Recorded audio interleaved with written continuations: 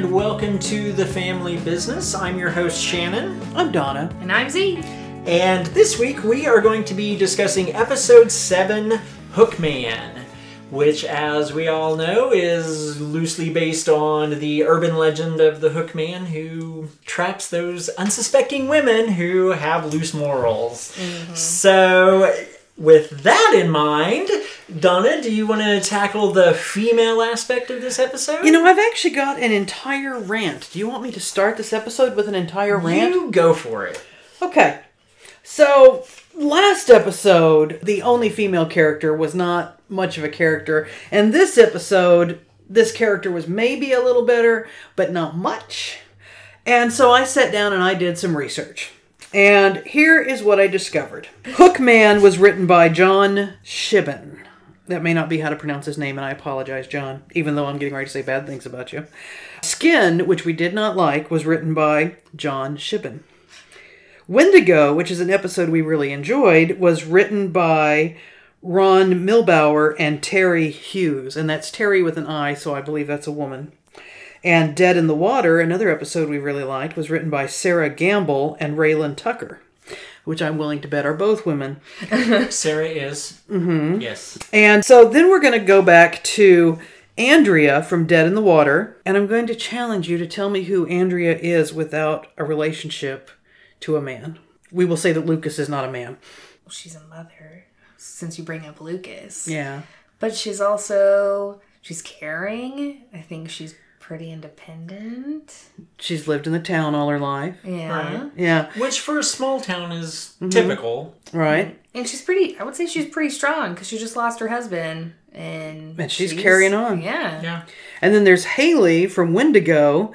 In fact, if Haley knew about supernatural stuff, she would have been more competent than either Sam or Dean. Mm-hmm. Haley was a very competent character. Absolutely. Yes. And then we go to Becky from Skin, who has no existence whatsoever without her relationship to a man. What was her brother's name? Travis? Zach. She's Zach's sister. She's Sam's friend from school. She simply does not exist without her relationship to a man. And the same is pretty much true with Lori. Does not have an existence without her relationship to a man.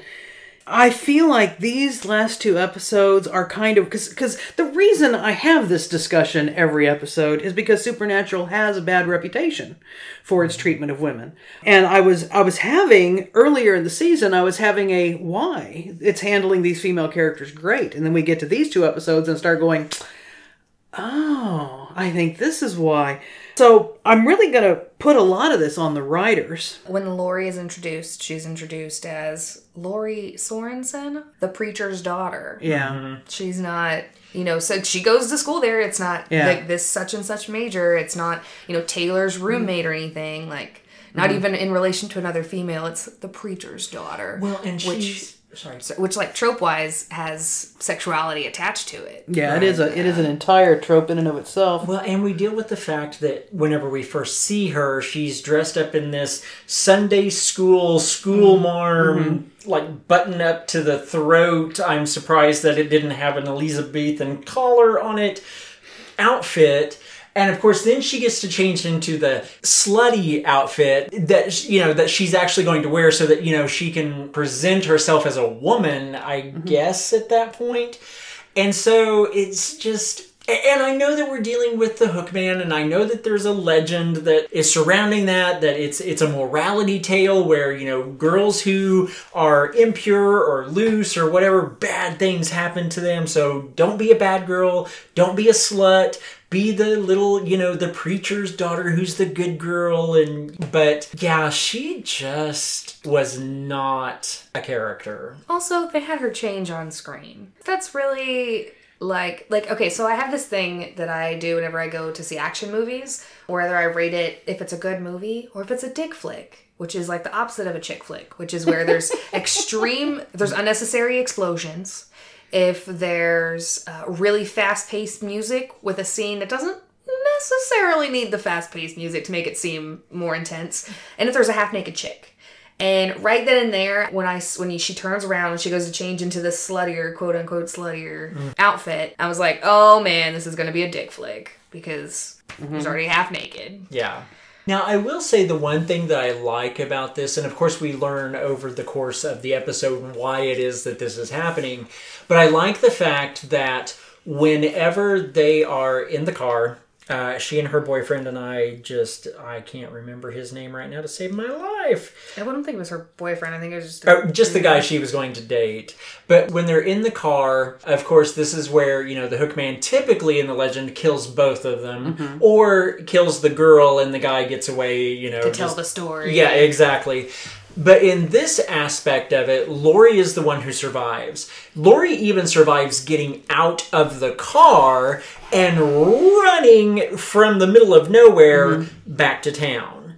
And so I thought that was a good way to kind of redeem the crappy writing for her character. I liked the fact that they turned that on its head. Except that she was safe, relatively safe in the car. And she left the car. Yeah. But it was out of concern for the guy that she was with. And plus, I mean, at that point, let's face it, if the Hookman wanted to get in, Hookman's going to get in. I mean, what's glass to, a supernatural hook?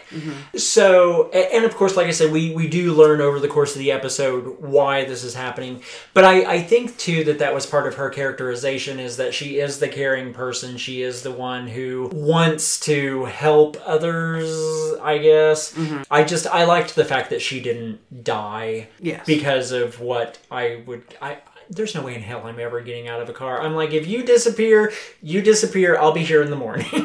So, No, I would have driven away. Okay. Yeah, flat tire. Oh, man. But who cares? Who cares? Yes, he punctured the back tire. Oh, you're right. Who cares? The rim is still round. Yeah. I'm with Z. I'll ruin that rim. I don't give a shit. So what the lesson from this is, don't ever go anywhere scary with us, because number one, we don't have to outrun it. We just have to outrun you, and we will leave your ass in the middle of nowhere for dead. So just so you know where you're coming from if you go anywhere with us. You get about 60 seconds and then I'm gone. Exactly. You get out of the car, that's you bad. I'm gone.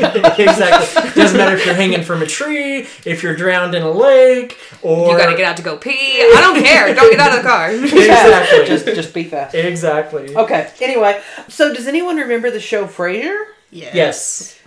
Her dad was Bulldog from Frasier. Oh my God, that's right. Oh. Yeah. Oh, yeah. Interesting. Okay. All right. Now that we've had that familiar blast from the past. So, Z, as we said, this is based on a legend. Do you have anything to discuss for, like, the mythical creature or the mythology behind what the episode is based on? Even though I didn't hear this story as a kid, I know that it is such a common story, and it's almost like part of American culture. Right. That it's in SpongeBob. Like, there's an episode of a guy with a hooked hand, and I can't remember, he has some crazy name, but that, I think, was my only exposure to the Hookman story when I was younger. But yeah, I am slacking. So to pick up your slack, funny story, I don't know if either of you or anybody in the audience has ever moved bales of hay, but they have the hay hooks, and it's usually the wooden handle with the hook coming out of the middle of it. You drive it into either end and you can carry the hay bale. Well, part of the legend, as I learned it, was that it was a hay hook, because let's face it, I grew up in rural Oklahoma, and that's pretty much what you're going to be talking about, because that's what people understand. Yep.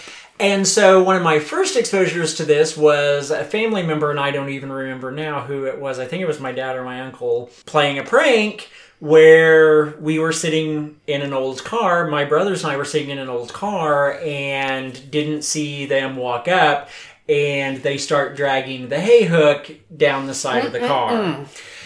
And so, yeah, that was like my first exposure to this legend. So even though Lori's kind of a crappy character, I really like this episode because of, kind of like what we discussed with the Bloody Mary episode. There's a personal connection. Nostalgic. It's a creepy, like, oh my God, I can't believe my dad or uncle actually did that, but at the same time, it is what it is. So Was it loud when you were in the car? Was Oh it like, God, yes. Okay, see, I wanted to point that out because in the beginning, she just stands there or sits in the car and she just looks around, and I'm like, that's really loud for me. Like with these headphones in, like how are you not like covering your ears or anything? Yeah, it was very loud, especially because I mean you've got like metal on metal, and that noise just by itself. I mean, just getting two pieces of metal and rubbing them together is super loud. Yeah. But whenever you put the pointed end into it and you're just like gouging through metal, yeah, it gets kind of loud. Yeah. And really super scary too. So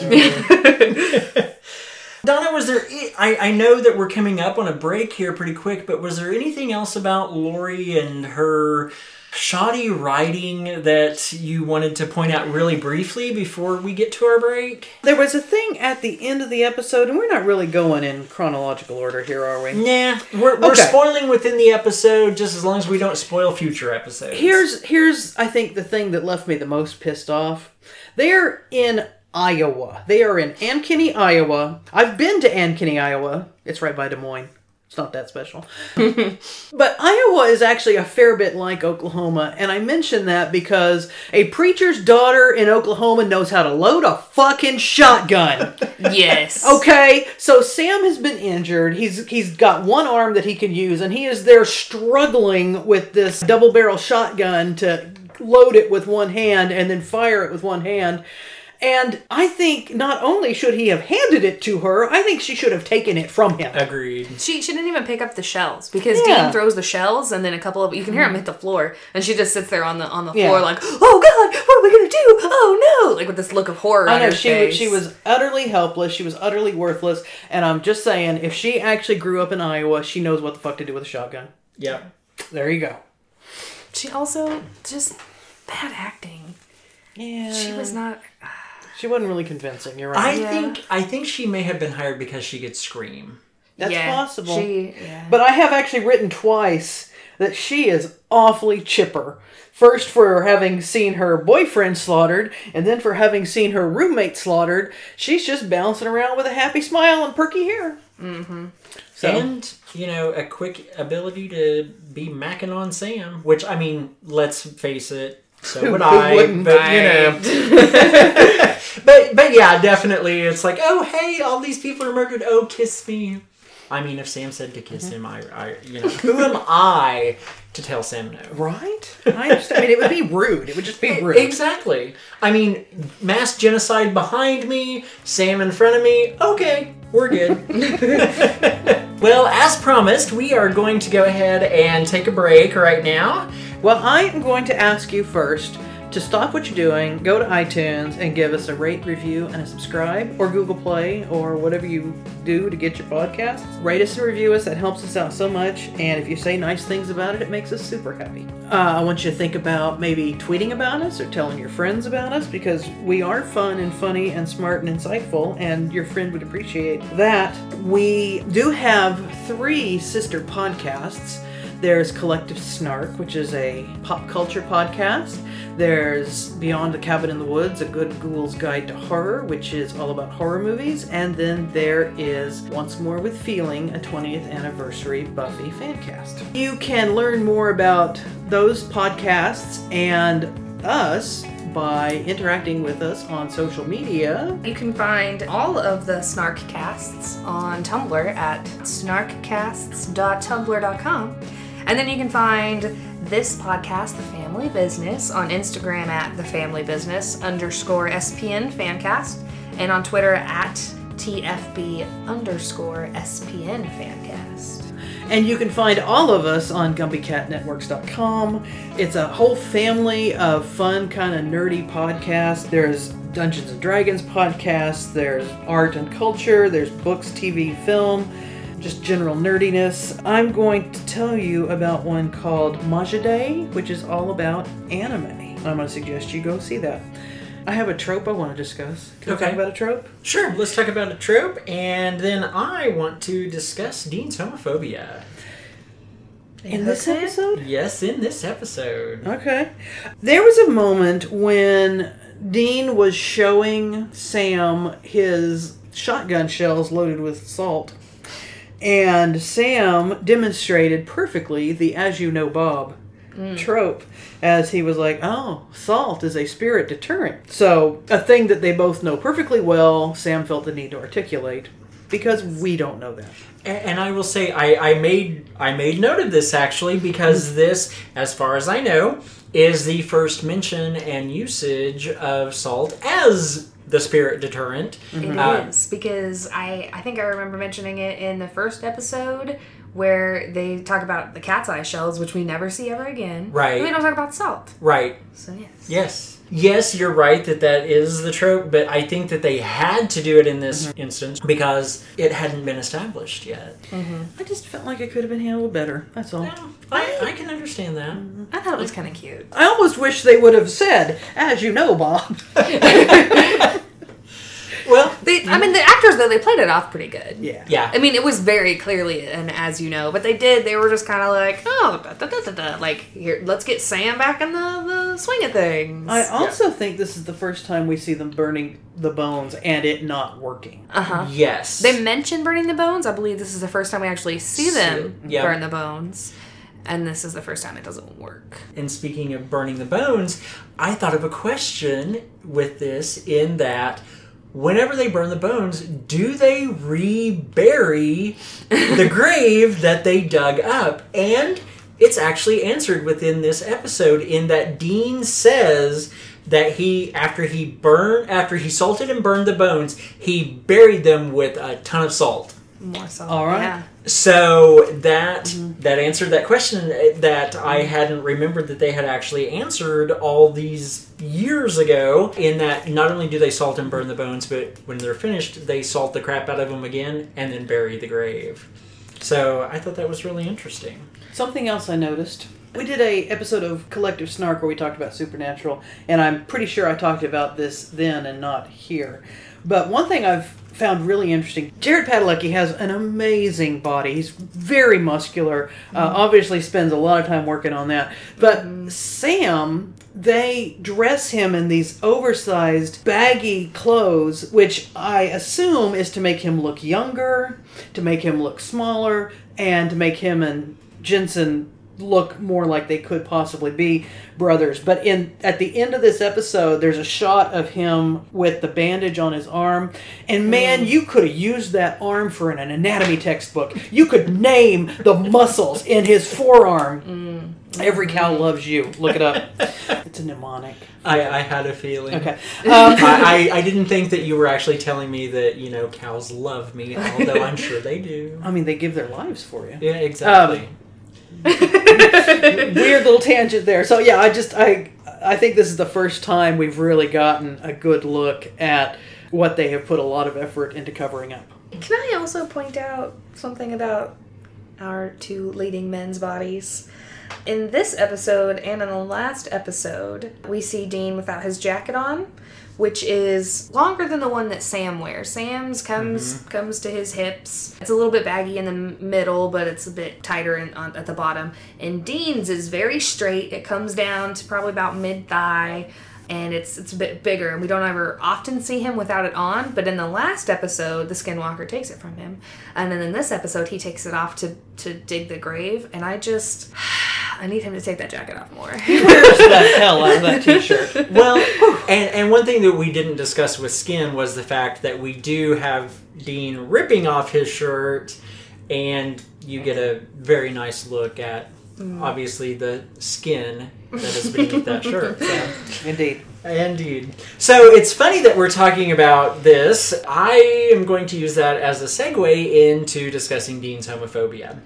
And so I will be discussing this probably a little bit more on the next episode, but with this episode, I noticed it coming out whenever they are pretending to be fraternity members from out of town. They go in, and we see the guy trying to paint his body for whatever Spirit Week, Spirit Day, pep rally, whatever it is that he's going to go to. And he asks Dean to help him. And Dean, I don't remember exactly what he says because I was just like flabbergasted. But he was like, I don't do this, but Sam will be more than willing to help you out. He's really good with a brush. He's more the artist than I am. Yeah.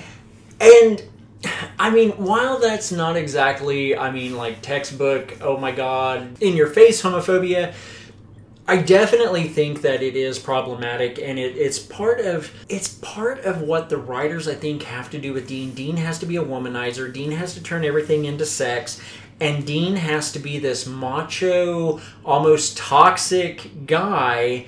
And the fact that he might do something, even if it is like in the process of garnering information that's going to help them with the case that they're working on, he can't overcome that even just a little bit. He's got to push everything off onto Sam. While I like the show, while I like the characters, while I like everything about it, it's those instances where they just have to almost shove it in your face that is kind of off-putting to me. And again, maybe it's just me. I will say that I'm not one to scream, oh my god, homophobia, oh my god, you hate gays, oh my god, this and that. But I think it was kind of blatant, or at least to me it felt blatant. It's interesting that you say that, because when you mentioned earlier that you were going to discuss homophobia, I think Z and I both were like, in this episode? Yeah. But as soon as you mentioned the scene that they walked in the room, I was like, oh, I know what he means. Yeah. Like, I totally get what you're talking about, because that plus a lot of the other things that we see from him, it definitely seems to form a trend of Dean being a little homophobic. But also at the same time, I have had the misfortune of being at a frat house. And the smell...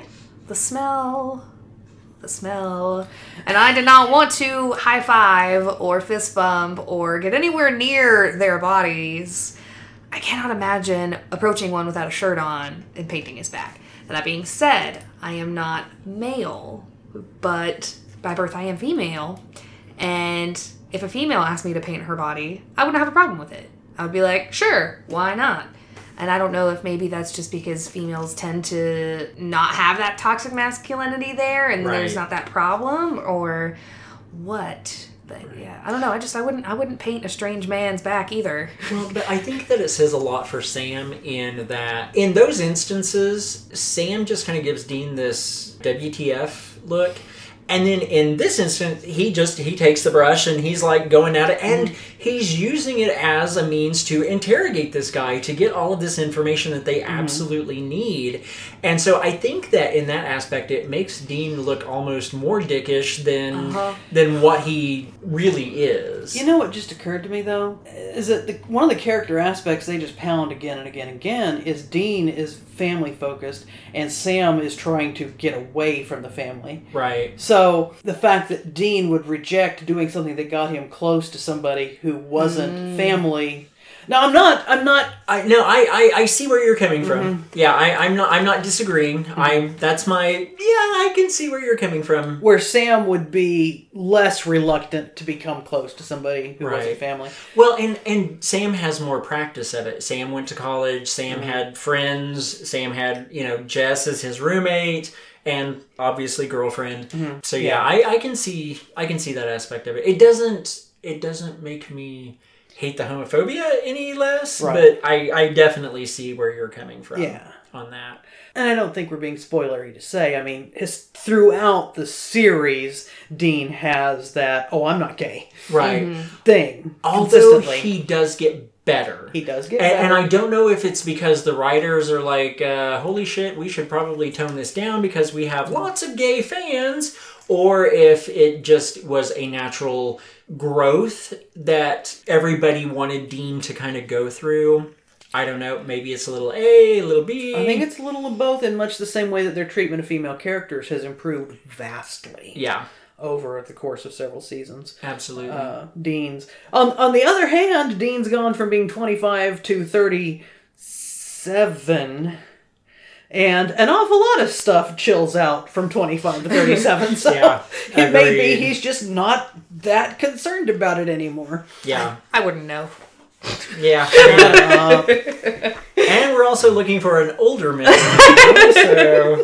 So one thing that I usually touch on is how Dean says, I love you, or shows I love you. In this episode, it was right at the very end. I had to actually turn on the subtitles because I don't know what was going on, but I could not understand the line to save my life. But Dean is in the car, is watching Sam and Lori in the rearview mirror.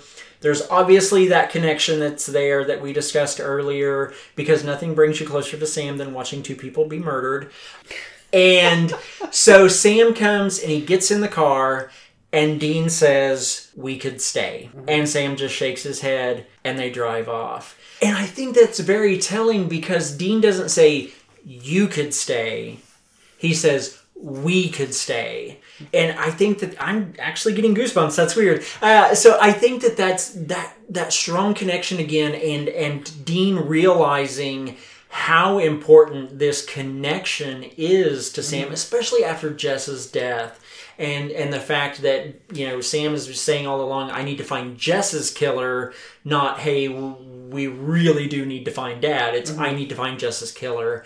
And so I think that was probably one of the most heartfelt ways that Dean could have showed Sam that he cared about him and loved him, was by offering for both of them to stay for Sam's sake with Lori. I agree. There was another one. It's not as amazing as that or heartfelt, but it was low key. After Taylor's murder, when they go back to the house, Taylor being Lori's roommate, right. After her murder, they go to the sorority house, and they're sneaking around out back, and then there's a couple of girls that come out the side door, and Dean immediately pushes Sam behind him, like without even a second thought. And Dean is like half exposed, hanging off the side of this house. Right. He immediately pushes Sam behind him. Yeah. And that was like another low key thing. Right. So that if he was spotted, only he would be spotted. Absolutely, I can agree with that. The way that Dean isn't afraid to interact with the police, even though in the last episode, a sketch of him and his name was released to the police, granted 100 miles away. Is there anything else that you guys want to discuss? I kind of want to point out a small little thing. Sure. They talk about he was this Jacob Carnes fella, the legend that has, this is the beginning of the legend. Right. Which I really like that line at the beginning where he says, all legends have a place of beginning. I like the way that was phrased. But anyways, he talks about how he's buried in an unmarked grave, and Dean is walking through this graveyard, and he's like, let me look for this unmarked grave. And then there's a gravestone marking this grave where this guy that has a very distinctive mark on the gravestone. Yes. Yeah, where typically unmarked grave means they just dug a hole, threw a minute, covered it up, and walked away. When I was younger, we paid we as in the family, paid a buttload of money to have an ancestor located. He'd been married with his two wives, or buried with his two wives and stuff, and it was literally just a hump in the ground. And we were walking around, and I'm standing on this hump, because I was like maybe 6 or 7, and my grandma goes, get off, you're on your great-grandfather's grave. And I was like, huh? And I just kind of looked down at the ground. It's just a rock. And she's like, you're standing on his bones. And I just I freaked out. But yeah, when they say unmarked grave, they literally mean just the ground. Yeah. Absolutely. All right, Donna, any parting thoughts that you have? Only if we could spend another few minutes talking about Jared Padalecki's body. Well, I think that I'm pretty sure most people have access to Google, and they would much rather look at Jared Padalecki's body than hear us talk about it. Do that. Do that. And to Genevieve, we apologize. Your husband's gorgeous, and of course you know it, but yeah. So, all right, guys. Well, we are going to go ahead and sign off. Please join us next week when we will be discussing episode 8 entitled Bugs. So, until then, everybody, carry on. Jerk. Bitch.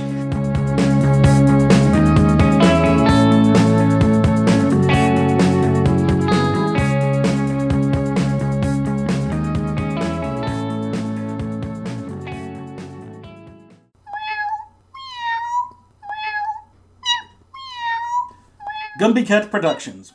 Podcasts for podcast people.